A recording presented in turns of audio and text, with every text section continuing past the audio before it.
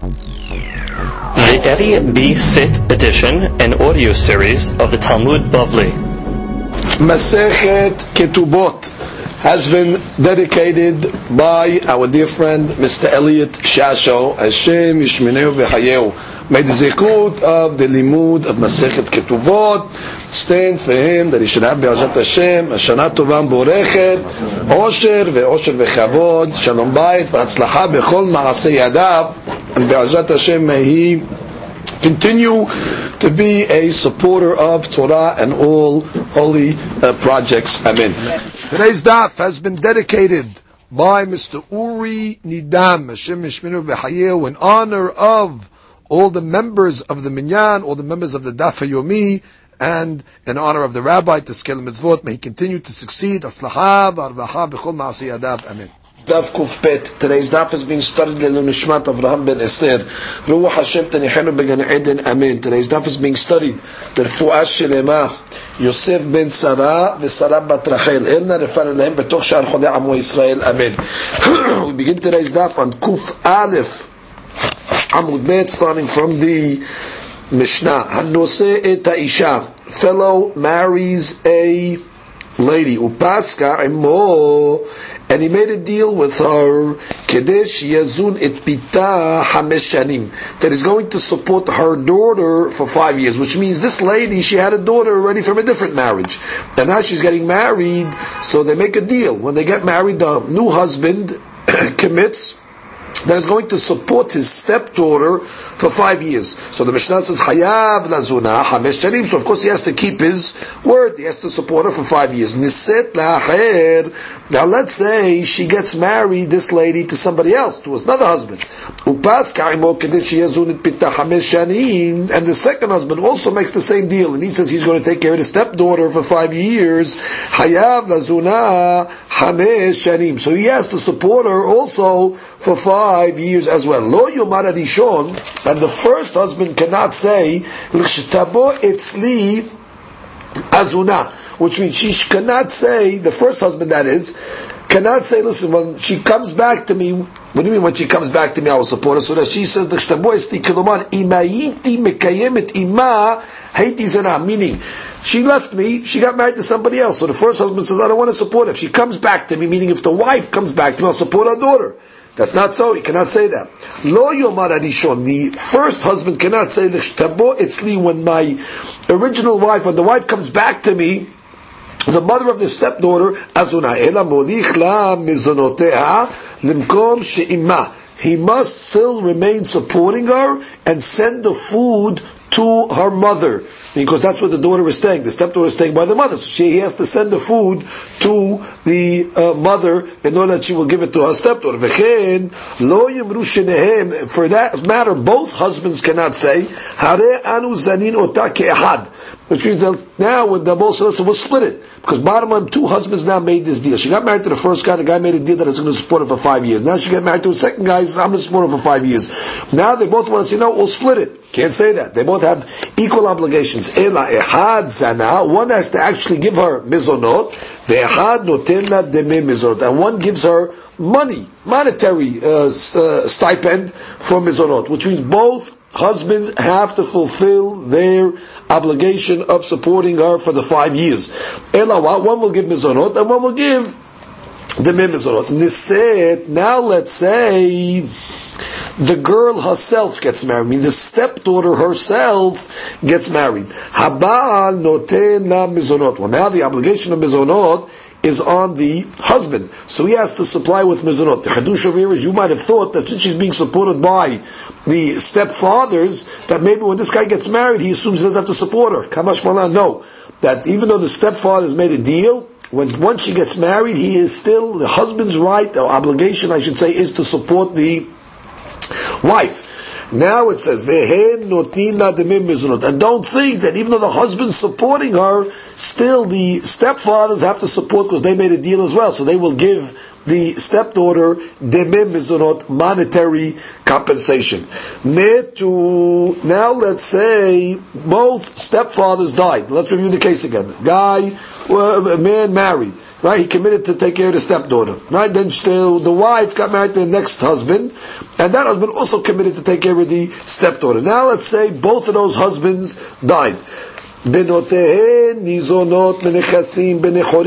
law is that their regular daughters are supported from regular money, which means unencumbered property, which means property that is in the estate.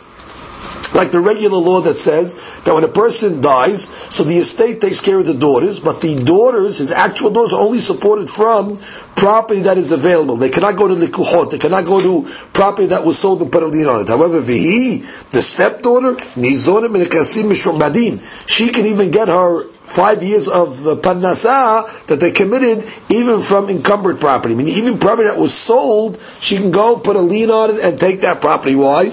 Because she is like somebody that's a ba'alat chov. The money is owed her, and the law is that a ba'al chov, somebody that's owed money, can actually go to the property itself. The daughters, the actual daughters of these men, they cannot take from Mishum Banim, like it says in Masechet Gitin, that when it comes to the achila of the mazon of the daughters, they take from regular assets, not from Nechasim Mishum Badim. Now, the Mishnah concludes, Hapikhin, those are the smart ones, Hayu Kotvin, they would write, when they would make the stipulation to support the stepdaughters, they would write the following stipulation, Al-Menat, Sha'azun et Pitecha Hamesh Shanim, on the condition that I will support your daughter for 5 years, Kol Zeman She'at Ami, so long as we're still married. But once already you get married to somebody else, I'm off the hook. So that would already alleviate them. Which is, until now we're learning, they made a blanket stipulation, I'm going to support you for 5 years. So we learned that even if she gets married to somebody else, they still have to make good on their deal. And even if the stepdaughter gets married, they still have to make good on their deal. So the Pekhein, the Gemara says, what would they do? They would make a stipulation from the beginning. And they would say, what? That I'm going to support you for 5 years, as long as we are still married, I'll take care of the stepdaughter. But after that, no, so that would alleviate their issues. Now the Gemara begins. Itmar, we have a statement. Now, Omer l'chaviro, a guy tells his friend, Hayav ani lecha maneh, which means, he himself is admitting. He's coming along to his friend and saying, I owe you a maneh. I owe you 100. He's saying this on his own admission. So we have a mahloket. Very important mahloket between Rabbi Yochanan and the Shtakish. Rabbi Yochanan amar hayav. Rabbi Yochanan says he has to pay. On his own admission, he has to pay the 100 or the maneh. When the Shtakish amar patur, the Shtakish says patur. The Gemara says, what's the case? Hechi dameh. Ida amar lihu atem edai, which means if he said this in front of witnesses, which means if he's saying in front of 2 witnesses, I'm admitting in front of 2 witnesses that I owe this person 100. What's the reason why the Shtaki says he's patur? Which means everybody holds based on the Gemara Sanhedrin that says that if a person says in front of 2 witnesses that he owes money, so he has to pay. So that's that shouldn't be a mahloket. If he did not say it in front of witnesses, so what's the reason of Rabbi Yochanan? He says he's hayav. Which means the deen is that in order for a person to pay on his own admission, it has to be said in front of witnesses. So what's really the case? So the Gemara says, "Le'olam de'lo ka'amar de'hu atem idai." The case is talking about where he did not designate the witnesses per se. He did not say atem idai. Ve'acha b'ma'askinan damar le'chayav ani lecha maneh b'shtar. So what did he do? He placed a shtar in front, and on the shtar it said, that in his own handwriting, and it says what? I am obligated to pay so and so a maneh. But the shtar does not have a hatima. It does not have a signature on it. So the question is, when you present a shtar in a person's own handwriting, where you're saying, I am obligated to pay, so there you're going to have a mahloket between the Shtakish and Rabbi Yochanan. And what's the mahloket? Rabbi Yochanan amar hayav. Rabbi Yochanan says, hayav, he has to pay. Why? Alima milta d'shtara, which means something that's written in a shtar is considered very, very significant. And therefore, since it's written in the shtar, it's considered as if he's admitting that he owes the money, and therefore, it's as if he said, atem idai. Which is, once it's written in the shtar, it's as if he told the witnesses, you are my witnesses to hear that I owe so and so money. So therefore, he says he has to pay. The Gemara says it's like he's saying that what? They said in front of the witnesses that you are my witnesses that I have to pay. The Shakish Amar Patur. Lo alima biltad ishtara. The Shakish says, no, ishtar is not that strong, as if it was given in front of witnesses and you said you are my witnesses, and therefore you don't have to pay. So that's the mahlok and the Yochanan Shakish. Let's crystallize what we're discussing over here. Our discussion now is a case where a guy wrote a shtar in his own handwriting, and he writes in the shtar, I owe so and so money. And he presents the shtar. So Rabbi Hanan says, when you write that in a shtar, and it's in front of witnesses, as if you said, you are my witnesses, atim edai, that I'm testifying in front of you, that I owe the money, and therefore Rabbi Hanan says, he has to pay. And Shakish says, no, even though you wrote it in the shtar, it's nothing. Until you actually go in front of two witnesses and say, I owe so-and-so money. Now, Rashi over here has a question. Rashi's question is, what do you mean, if you go in... We learned above on Daf Chaf Aleph that the Gemara says over there that if a person wrote a shtar in his own handwriting and he has to pay.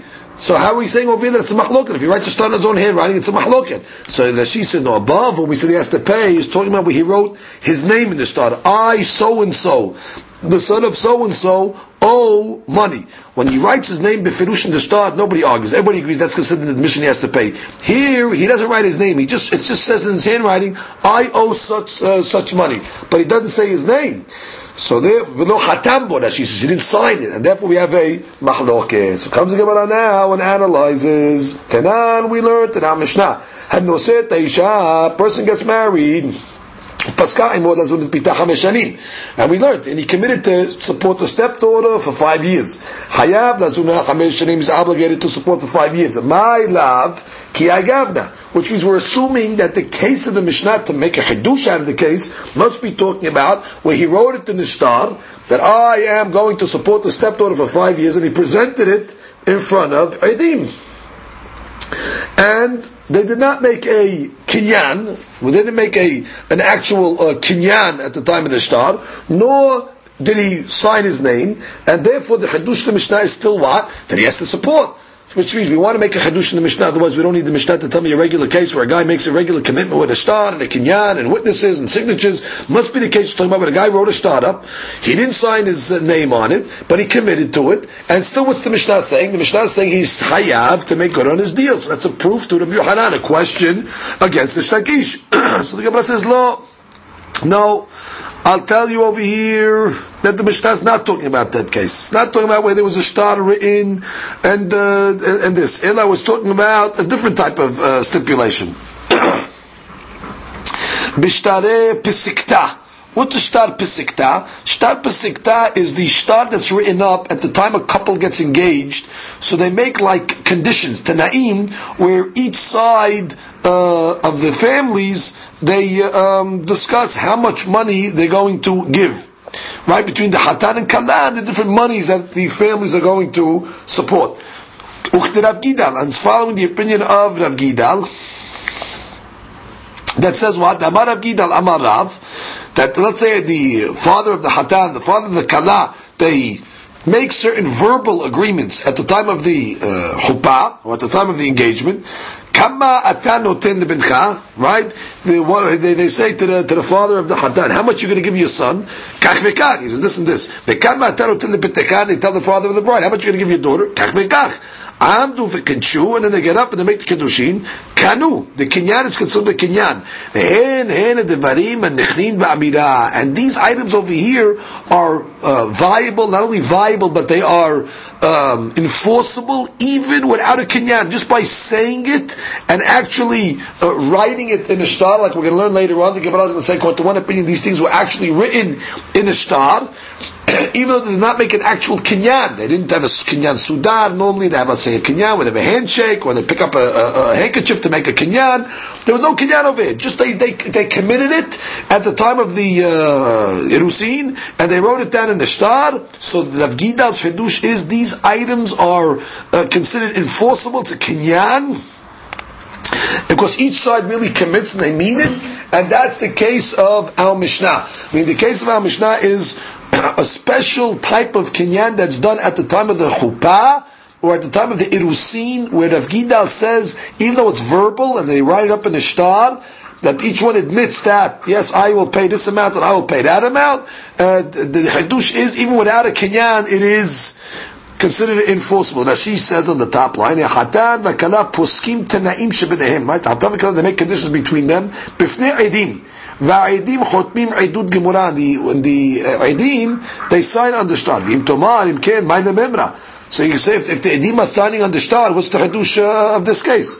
It's tarikh kegon deleka kinyan, which is there was no actually kinyan made between the father of the hatan or father of the bride. They didn't commit it with a actual acquisition, which is the normal way you have to commit yourself to these monies. In the devarim, they just said verbally, yeah, we commit, and they wrote it down on the shtar. The hadush of Rav Gidal, this is a type of kinyan that does not, this is a type of acquisition that does not need a kinyan. That's Rav Gidal's hadush that says what? Hen devarim and nichnim b'amira. So if you have no raya, which is we discuss, we want to know a case where a person writes a shtar and he says, I owe so and such money, and I want to give it, let's say, to the stepdaughter. So he says, no, but so we want to say, sorry, Rabbi Yochanan Shlakish's case, talking about a regular guy that admits, I owe so and so money. So we want to bring a raya from our Mishnah. So we say, no, you can bring no raya from our Mishnah. So our Mishnah is talking about the case where they stipulated at the time of the Irusin, and that's a special type of kinyan, where the father of the bride and the father of the hatan, they commit to pay certain monies to the hatan and b'kala, and they're just a verbal commitment. They didn't even make a kinyan, and they write it in the shtar. Rav Gidal holds that that's considered kinyan. That's considered niknit. So then we have no raya to our case where a guy himself writes a shtar that he says he is hayav. Tashema. So Gemara wants to bring another question against the Shakish. Tashema, we have a case over here where a guy wrote a shtar to a Kohen. Katat le-Kohen. He writes a shtar to the Kohen. She'ani hayav lecha 5 sila'im. He says, I am obligated to you 5 sila'im. Hayav liten lo 5 sila'im. So the law is he has to pay 5 sila'im to the Kohen. Ubeno eno padui. But his son is not considered padui with those 5 coins. Now, normally from the Torah, a person has a firstborn son, he has to give the coin 5 coins as a pidyon. Now, this guy over here, he writes, I'm obligating myself to the Kohen 5 coins. So the law is he has to pay the 5 coins based on the shtar that he wrote, and his son is not padui, which means this is considered just a payback of a loan, obviously. The 5 coins that he wants to use for pidyon, that's separate. Don't think these 5 coins that you're giving could be considered pidyon. No, it's a separate debt that you're obligating yourself with. So what do you see over here? You see that when a person writes a shtar, ani hayav lecha, that shtar over there is considered binding and he has to pay. Even though, let's say, he didn't sign his name on it. So that's a proof to who? That's a proof to Rabbi Yochanan. This is when a guy admits on a shtar that he owes money, he has to pay it against the shtakish. So Gemara says, no, shani hatam. The case of Pidyon Ben is different. Even the shtakish is going to say he has to pay. The mishubad lembe de oraita, because the father has to give the kohen money from the Torah, which means from the Torah there's an obligation that he has to give him the money because of the Pidyon, which is even without the shtar. The shtar is only enforcing the oraita. That's why the shtar has enforceability. So if he had to give the money to the Kohen anyway, why do you write a shtar then? So it says we're just writing the shtar in order to choose a Kohen, meaning he's saying I'm going to give the money to this Kohen as opposed to that Kohen. If that's the case, that he was hayav to give the Kohen this money because of the Shemud Deoraita.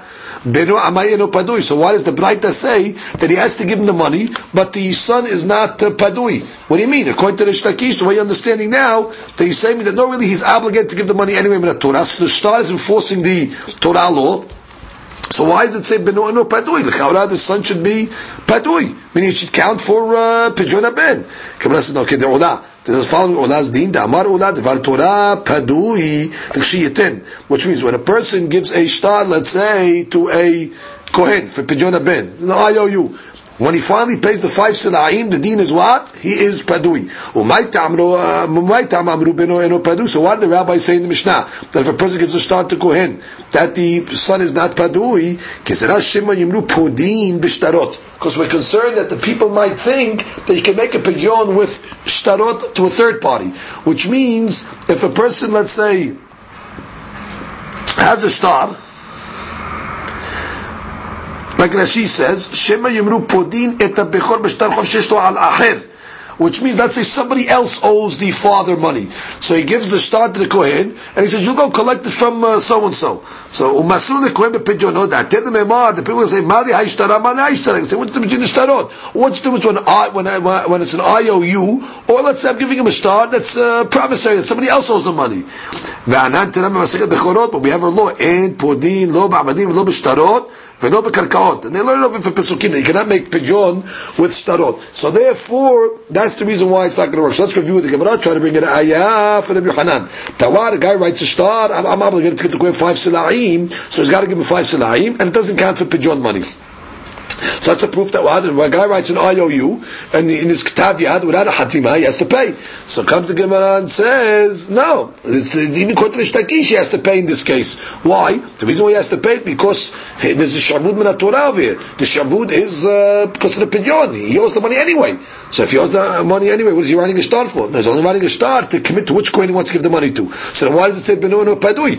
If he's obligated to give the money, he's writing a star, he should pay the money. He says, no, we don't want you to pay the money for Pidyon, because in this case, Min HaTorah, it's okay, because it's a personal star. Then you're saying, well, IOU, but we're worried that if we let this star work, God might give another star, that's to a third party, and such a star does not work for Pidyon. That's why it says Benu no Padui. But really, Shakish will say in a regular star, where a person writes an IOU to somebody, it does not work, it means nothing, it does not have to pay. So you have no ayah from the Pidyon Aben case. Amar Rabba wants to say that this machloket between Rabbi Yochanan and the Shlakish is really machloket Tanaim. What's the case of the machloket Tanaim? Arev v'yotze achar chitum shtarot. Which means you have a star, witnesses signed the star on a certain loan, and then on the bottom, after the witnesses, you have a guy who's a Arev. Arev is a guarantor. He writes in the bottom, he signs in his own handwriting, I guarantee this debt. Which means if the guy doesn't make good, if the lover doesn't pay back, you come after me and I'll pay you. And he writes that on the bottom after the signatures. So the law says like this, Gove menechasim benechorim, which means the malveh can go to the guarantor and take from monies that are unencumbered, meaning monies that he has in his possession. He cannot go to the properties that the guarantor sold, but he can take from free properties. Why? Why can he only take from free properties? Normally when a guarantor guarantees a loan, I mean he guarantees it from his properties even, that he sold. So why in this case only from Bnei Chorin, only from unencumbered properties? Because the laws of this, since he wrote his name, he wrote his commitment after the shtar, which means the shtar was signed already. It means after the loan was made, it looks like, he wrote on the shtar, I guarantee it. So that's not considered a guarantee that was made at the time of the loan. It's a guarantee that was made after the loan. And that has a law of melveh al peh. When a person, let's say, lends money verbally, without a shtar, you can only get paid from free money. You cannot go after his property that he sold. So therefore, since this guy signed after, the Arif signed after the document was made already, so therefore as a deal like Malveh al Peh, where he's only, where the money was loaned without a shtar, because his guarantee was done after the loan was made, so therefore the law is the guarantor has to pay, but only from his monies. Not, he cannot go after his properties. Ma'aseh ba'alifter b'Ishmael, the story came from Ishmael, similarly, v'amar goveh menechasim menechorin. So that's the Ishmael's opinion. Amar lo ben Anas, or ben Anas tells Ishmael, eno goveh, lo menechasim menechorin, lo menechasim shobarim. Nothing. The fact that the guarantor signed it after the loan was made, you don't go to the guarantor at all. And he brings a proof. Amar lo, lama? The Ishmael says, why not? Amar lo, I'll tell you why not. Let's say a guy was choking his friend in the marketplace. What do you mean choking his friend? It means his friend owed him money. So the marketplace says, I want my money, and he's like forcing him to give him the money that's owed him. And he sees his friend, the guy that's being choked, sees his friend, or his friend found him, and his friend tells him, don't worry, leave him alone, I guarantee the money. Patur, he's patur. Shelo al emunato helvau. Because at the time of the loan, he did not rely on the guarantor. His guarantor showed up at the end. Which at the time the loan was given, the guarantor wasn't around. He just sees his friend being pressured in the street. So he said, you know what, I'll take care of it. So therefore, similarly over here, when the Aref signs after the shtar is written, after the two witnesses signed the shtar, the Aref signs his name, that's nothing. That's a personal commitment after the shtar. That means nothing. So the Gemara would say, let's say that now the mahloket that we have between the Yochanan and Shlakish, which is Amoraim, is similar to the mahlok between Ishmael and Ben Nanas. Why? What's the mahloket? Just like Rabbi Ishmael says that the Arev, when he writes in his own name, I'm willing to guarantee the debt. So what? That's like a regular case that Rabbi Yochanan said. When a person writes on a star in his own handwriting, he doesn't sign it. It's as if it was given in front of him that he owes the money. So that's we'll say Rabbi Yochanan is going like Rabbi Ishmael, and we'll say that the Shakish is going like Ben Nanas, because Ben Nanas says that when a guy writes in his the Arev writes that I owe the money, we don't take it. So similarly, when a guy says I owe money on a star, we don't consider it binding. So we want to make the mahloket the Shakish of Rabbi Yochanan, the mahloket of Rabbi Ishmael, and Ben Nanas. So the Gemara says, wait, Alibat Ben Nanas kula alma lo peligi. Everybody agrees. Ben Rabbi Yochanan, Ben Shakish all agree that according to Ben Nanas, when a person would write a star, he's going to be patur. In a regular case, where a guy says, I owe so-and-so money, everybody agrees that just like Ben Nanas says, by an arev he doesn't have to pay, so by a regular debt he doesn't have to pay. Everybody agrees in Ben Nanas at least, that Ben Nanas will say that a person who writes a star and commits himself to paying, that if it was not signed and there's no witnesses, everybody agrees that even though you wrote the star, he's not obligated to pay. What's the logic? Because Ben Nanas says even an arev doesn't have to pay in such a case. Now, an arev is a stronger obligation than a regular guy that says I owe you money, because an arev is already from the Torah. We learned when Yehuda made himself a guarantor for Binyamin. He said, Anochi erbenu. So we learn from there that when a person guarantees something for someone, it's a Torah law. And still, Ben Nanas says that by a guarantor, which has its roots from the Torah, still, when he writes it in his own handwriting after the debt was made, after the loan was made, like he signed his name after the two witnesses, means nothing. So, Kol Sheker, in the case of regular Baal Chol, which is not from the Torah, when a guy just signs his name and commits himself, I owe so-and-so money, certainly, at least Ben Nanas is going to hold, it's not enforceable. However, Ki Perigi, the Machlok of Rabbi Yochanan and Lakish is Alibah to Rabbi Ishmael. At least quote Rabbi Ishmael. Rabbi Yochanan, Rabbi Ishmael. Rabbi Yochanan clearly holds like Rabbi Ishmael. Now, just like Rabbi Ishmael says that the guarantors, you can go after the guarantor, take money, so too, when a person commits himself also in a shtar, you can go after him. But the Shtakish says, no, I also go like Rabbi Ishmael. He only said that what Rabbi Ishmael said the guarantor has to pay money, is because that's already a shubud deoraita, because a guarantor has already an obligation in that Torah. When a person becomes a guarantor for something on a loan, that's already a Torah law. So Rabbi Ishmael was only saying, in that case, somebody you can go after him. But the person over here, we just admits on its own, that's not a shabudah deoraita, it's not a Torah, he's not obligated in a Torah, when he just admits on its own to pay. So then even Rabbi Ishmael will agree, in this case, he's going to be patur, which means, we thought to make the mahloket Ben Nanas and Rabbi Ishmael, the mahloket of Yochanan and Lakish. We're saying no. That really, everybody agrees according to Ben Nanas, just like you don't have to pay by an arev, Kol Sheker, the regular guy that admits money does not have to pay. The machlok of Rabbi Shakish is in Rabbi Ishmael. Rabbi Yochanan holds like Rabbi Ishmael. Just like you go after the arev, so to the person that admits he has to pay money in a shtar, he has to pay the money. And the Shakish says no, that's only by an arev. Rabbi Ishmael said, because arev is already a din from the Torah when a person makes himself a guarantor. But in this case, a guy's just writing a shtar that he owes money, it's not enforceable. Gufa comes the Gemara and continues. We learned about Amar Rav Gida Amar Rav. We talked about this special law that a person obligates himself, or the father of the bride, father of the Hatan, obligate themselves certain monies at the time of the Irusin. So he said, Kama atan noten lebincha kach vekach. Right, so they say, how much are you going to give your son? This and this money. How much are you going to give your daughter? This and this. Right, now they made the kedushin kanu, which means the obligation of each father is binding. The Gemara says, that these items are the items that are nikni just verbally, that even though there was no kinyan actually made to transfer the monies, they made the commitment verbally, and they just write it in the shtar, and that's already binding. Amar Rabbah, so Rabbah says, that which Rav said, that it's binding, bibiton ne'ara. That's talking about where a person is marrying off his daughter when she is a ne'ara. Let's say she's 12 years old. Because at least he gets the money for the kiddushin.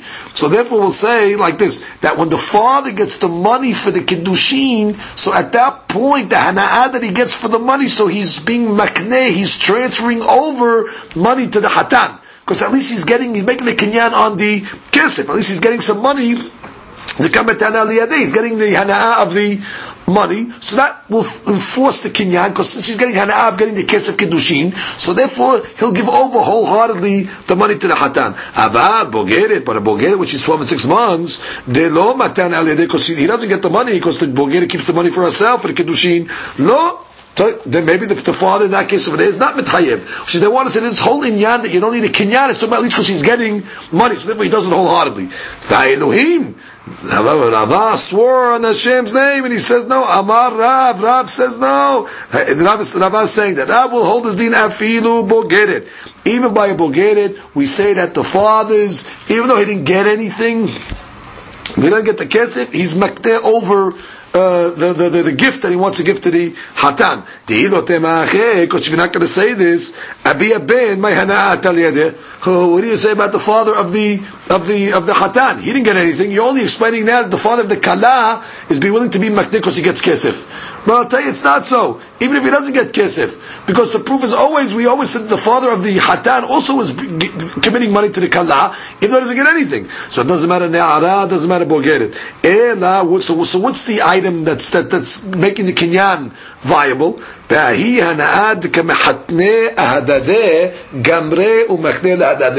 fact that when they're getting married, so there's a certain hana'ah that both parents have, that they're marrying off their children. That hana'ah itself, they wholeheartedly give over the monies to their children. They don't have to get any physical hana'ah, but the emotional hana'ah that they get, that they're marrying off their children, they're happy to give the money over wholeheartedly. Therefore, you don't need a kinyan in that case. And that's what Rav said, hen adevarim haniknim ba'amira. That ba'amira alone is enough, and it doesn't matter bogeret, it doesn't matter nara. Now they have a question.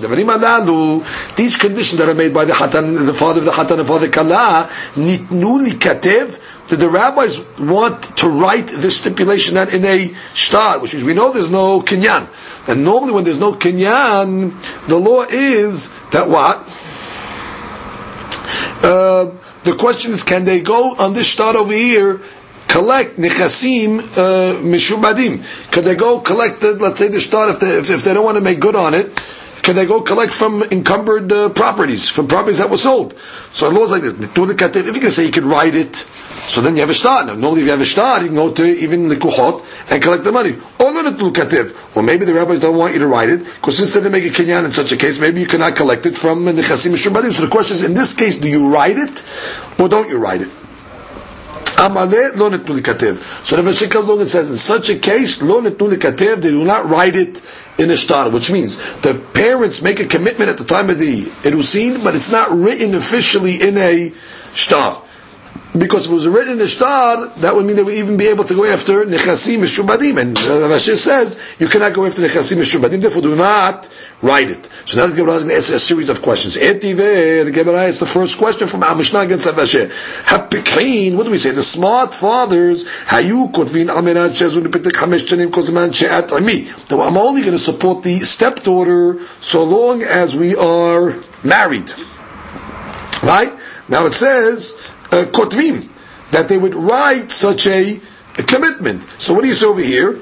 Such verbal commitments are lent to writing.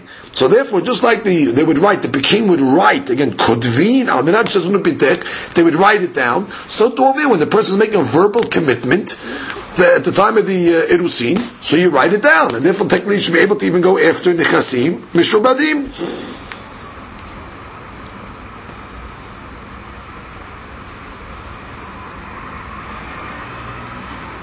The Gemara says no. My kotvin. What did it mean in the Mishnah when it said kotvin?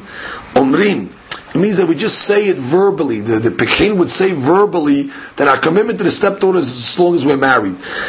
Now, vekari leila amira ketiba. And sometimes you see the Talmud or the Mishnah will call amira verbal. It'll say as ketiba. So sometimes when the Mishnah says ketiva, it really means it's verbal. How do we know?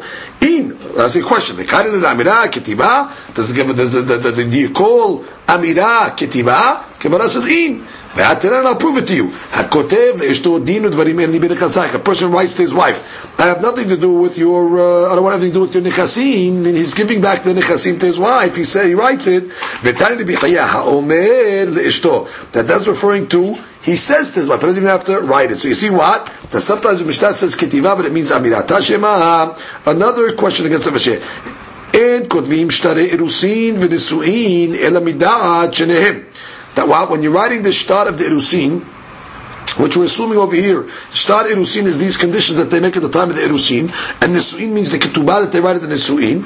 Ela mida'at shenehem. You can only write these shtarot up with doubt of the father of the hatan and the kala.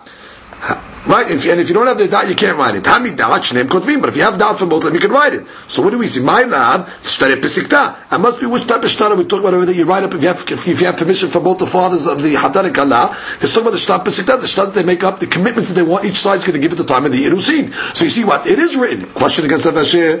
Gemara says, no, shtare irusin mamash. No, we're talking about the actual shtar irusin, which is when a person gets married. There's one of three ways you can get married. Kesef, shtar, or bi'ah.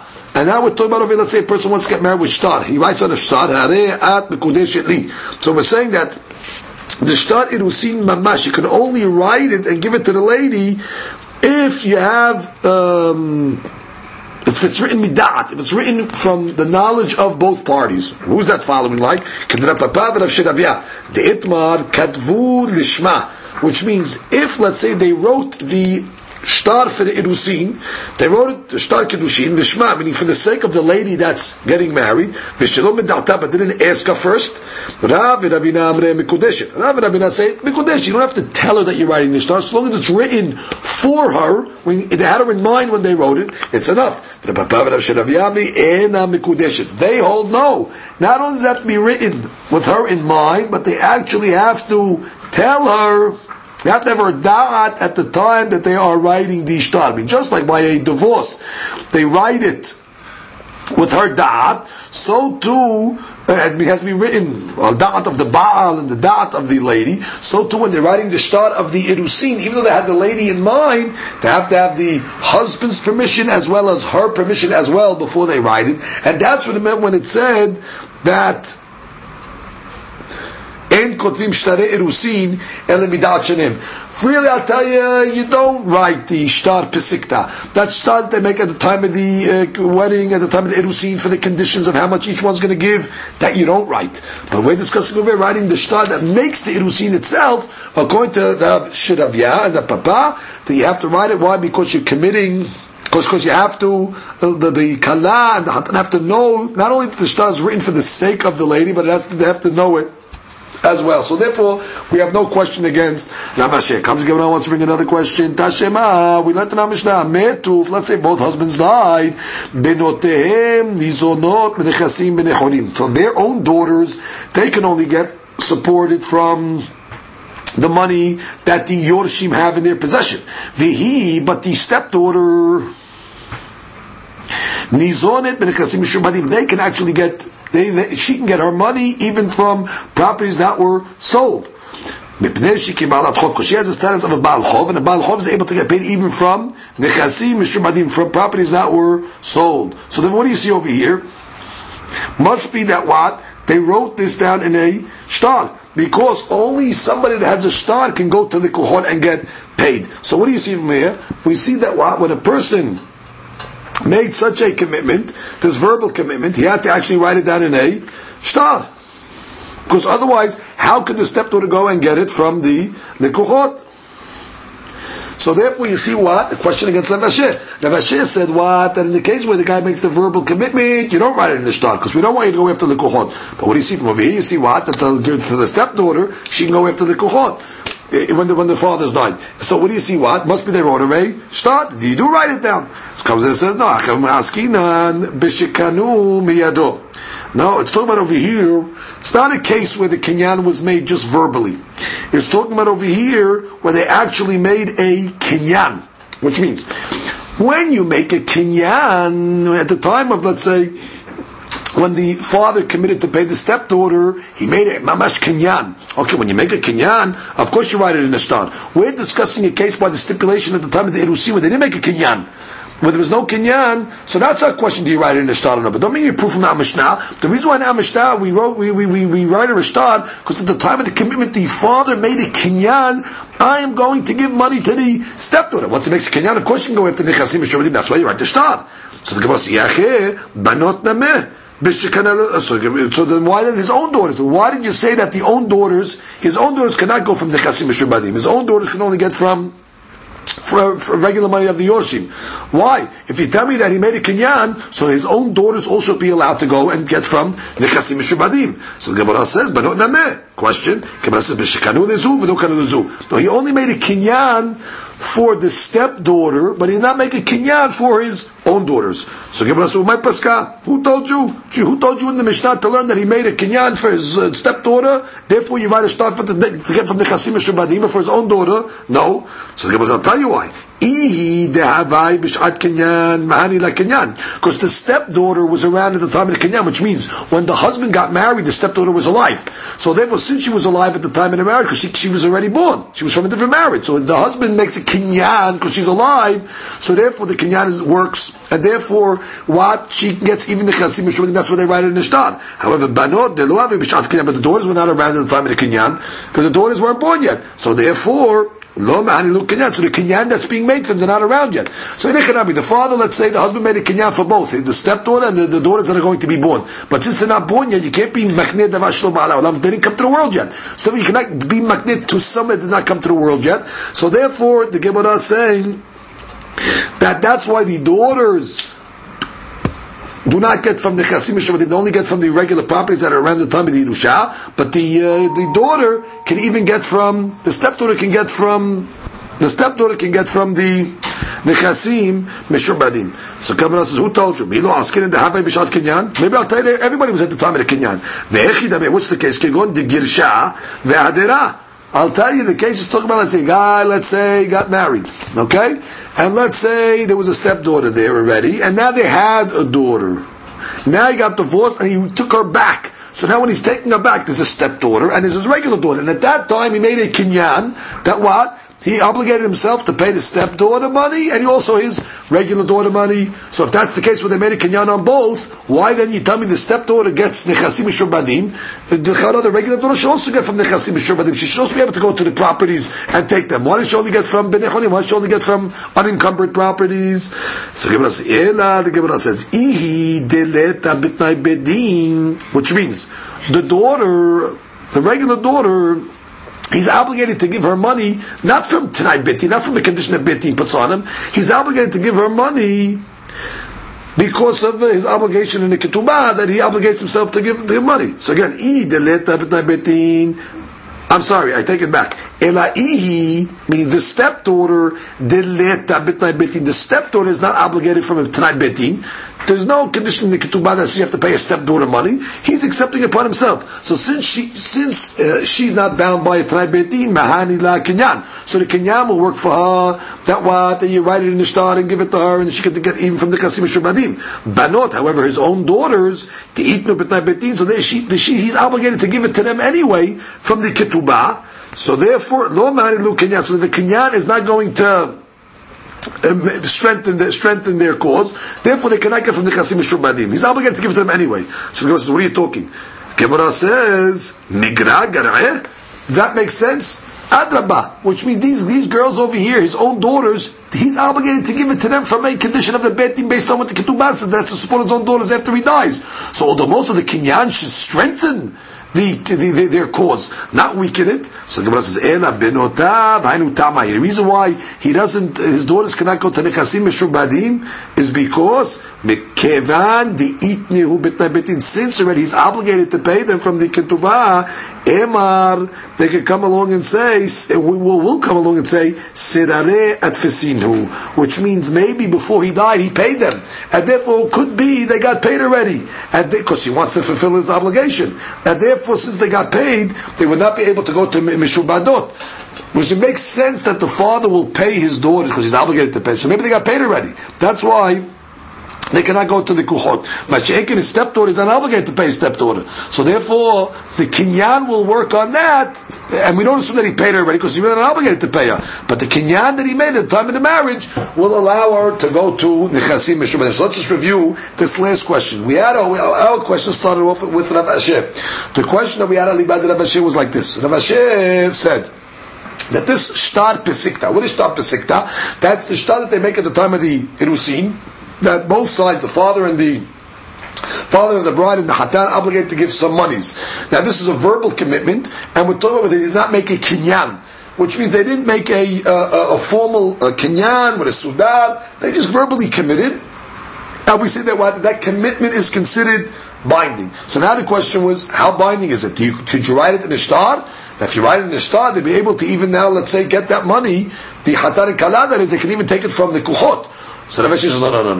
There was no kinyan over here, so you do not write it in a shtar, but it's binding. They have to pay, but you can only take from their actual assets. So the Gemara says, what are you talking about? I was trying to bring you a question from Mishnah. Mishnah had a case over here of a story of a husband that, let's say, committed to the stepdaughter money. Then he died. So it says what? The stepdaughter can even go to nechasim mishubadin. So that must be what? He wrote a shtarfa. But you can only go for nechasim mishubadin if you have a shtar. So you see what? On a verbal commitment, you write it in the shtar. So the Gemara says, no, the reason why he wrote it in the shtar because he made a kinyan over there. He made an actual kinyan. So the Gemara says, if he made a kinyan, so why can't his daughters go take from the nechasim mishubadin, his own daughters? So the Gemara says, because his own daughters, he's obligated to pay them from Tanai Ketubah. So we're concerned that they might have gotten paid already. Before he died, he paid his daughters. But we're not concerned that he might have paid his stepdaughter. So therefore, the kinyan that was made gives her strength to even get nechasim mishubadim. Comes the Gemara and continues, lo yomar harishon. Now what do we say? Let's say the guy got married, said, I'll support the stepdaughter. Good. They got divorced, the lady got married to somebody else. So the law is the first husband cannot come along and say, I'm not supporting. No, you committed for 5 years. So he cannot come along and say, well, when she comes back to me, when my wife comes back to me, I'll support her. The law says no. He has to send money to the mother. The language of the Mishnah says, just to be precise, we quote the language of the Mishnah, it said, Lo yomar harishon eshtabo etzli azuna. When my wife comes back to me, I'll support the stepdaughter. And amodich la mezunotel limkom she'ima. You send the money to where the mother is. That implies that what? That the stepdaughter is living by the mother. Amar of Hazdaz Zotomer, we can learn from the language of the Mishnah that when it says he sends the money to the mother, that implies that the stepdaughter lives with the mother. So you can imply from here that what? But let's get the language of the Mishnah. Zotomer, bat etzel ima. That a daughter lives by the mother. What's the nafkamina for this? Nafkamina would be that, let's say you have a daughter, so the daughter can either live by the brothers or can live by the mother. Now it seems it's more economical if the daughter lives by the brothers. They have to support her when the father dies, so the brothers support her. So it would be cheaper for the Yorshim to support her if she's living by them. But the Hidush of the Mishnah is that no, that even if she wants to live by the mother, and it's going to cost a little more money to send the support to the mother's house, the Yoshim have to do that. Look at Rashi's explanation. Rashi says, it doesn't say that the father sends the stepfather sends the money to her brothers. We learn from here that the daughter grows up by the mother. And therefore a girl that's being supported by her brothers, zanin ota bebet ima. They have to support her by her mother's house. They cannot force her to come live with her, to live with them, even though it might be cheaper for them. We're learning a rule in life that the girl lives by the mother, the daughter lives by the mother. Comes the Gemara and says, who told you mimai de begedola askinan? Who told you? Dilma beketana askinan. Who told you that we're talking about a gedola? Who told you we're talking about, let's say, a older girl? Maybe we're only talking about a ketana. Which means maybe only a small minor girl doesn't live by the brothers. Then she needs her mother. But maybe a gedolah, she lives by the brothers. Who told you? Maybe based on the story that happened. What was the story that happened? Titania, there was a braita. There was a story, a person died. Ben katan le'imo. And what happened? There was a little child, little boy, that was left with the mother. The father died, there was a little boy left. So what happened? So now the father's inheritors, meaning the father's children, they came along and said, let this boy come live with us. But the mother said, no, I want my son to live with me. So the Braita says, you let the child live with the mother,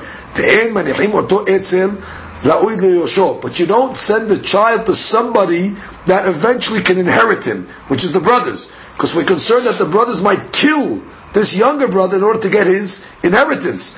And that's what happened. There was a story that happened that they let the younger brother stay by the older brothers instead of the mother. What happened? Ushhatuhu. And the older brother slaughtered the younger brother. The first night. He was there by them, they slaughtered him. Why they slaughtered him? Because they wanted the money, they wanted the Yerusha.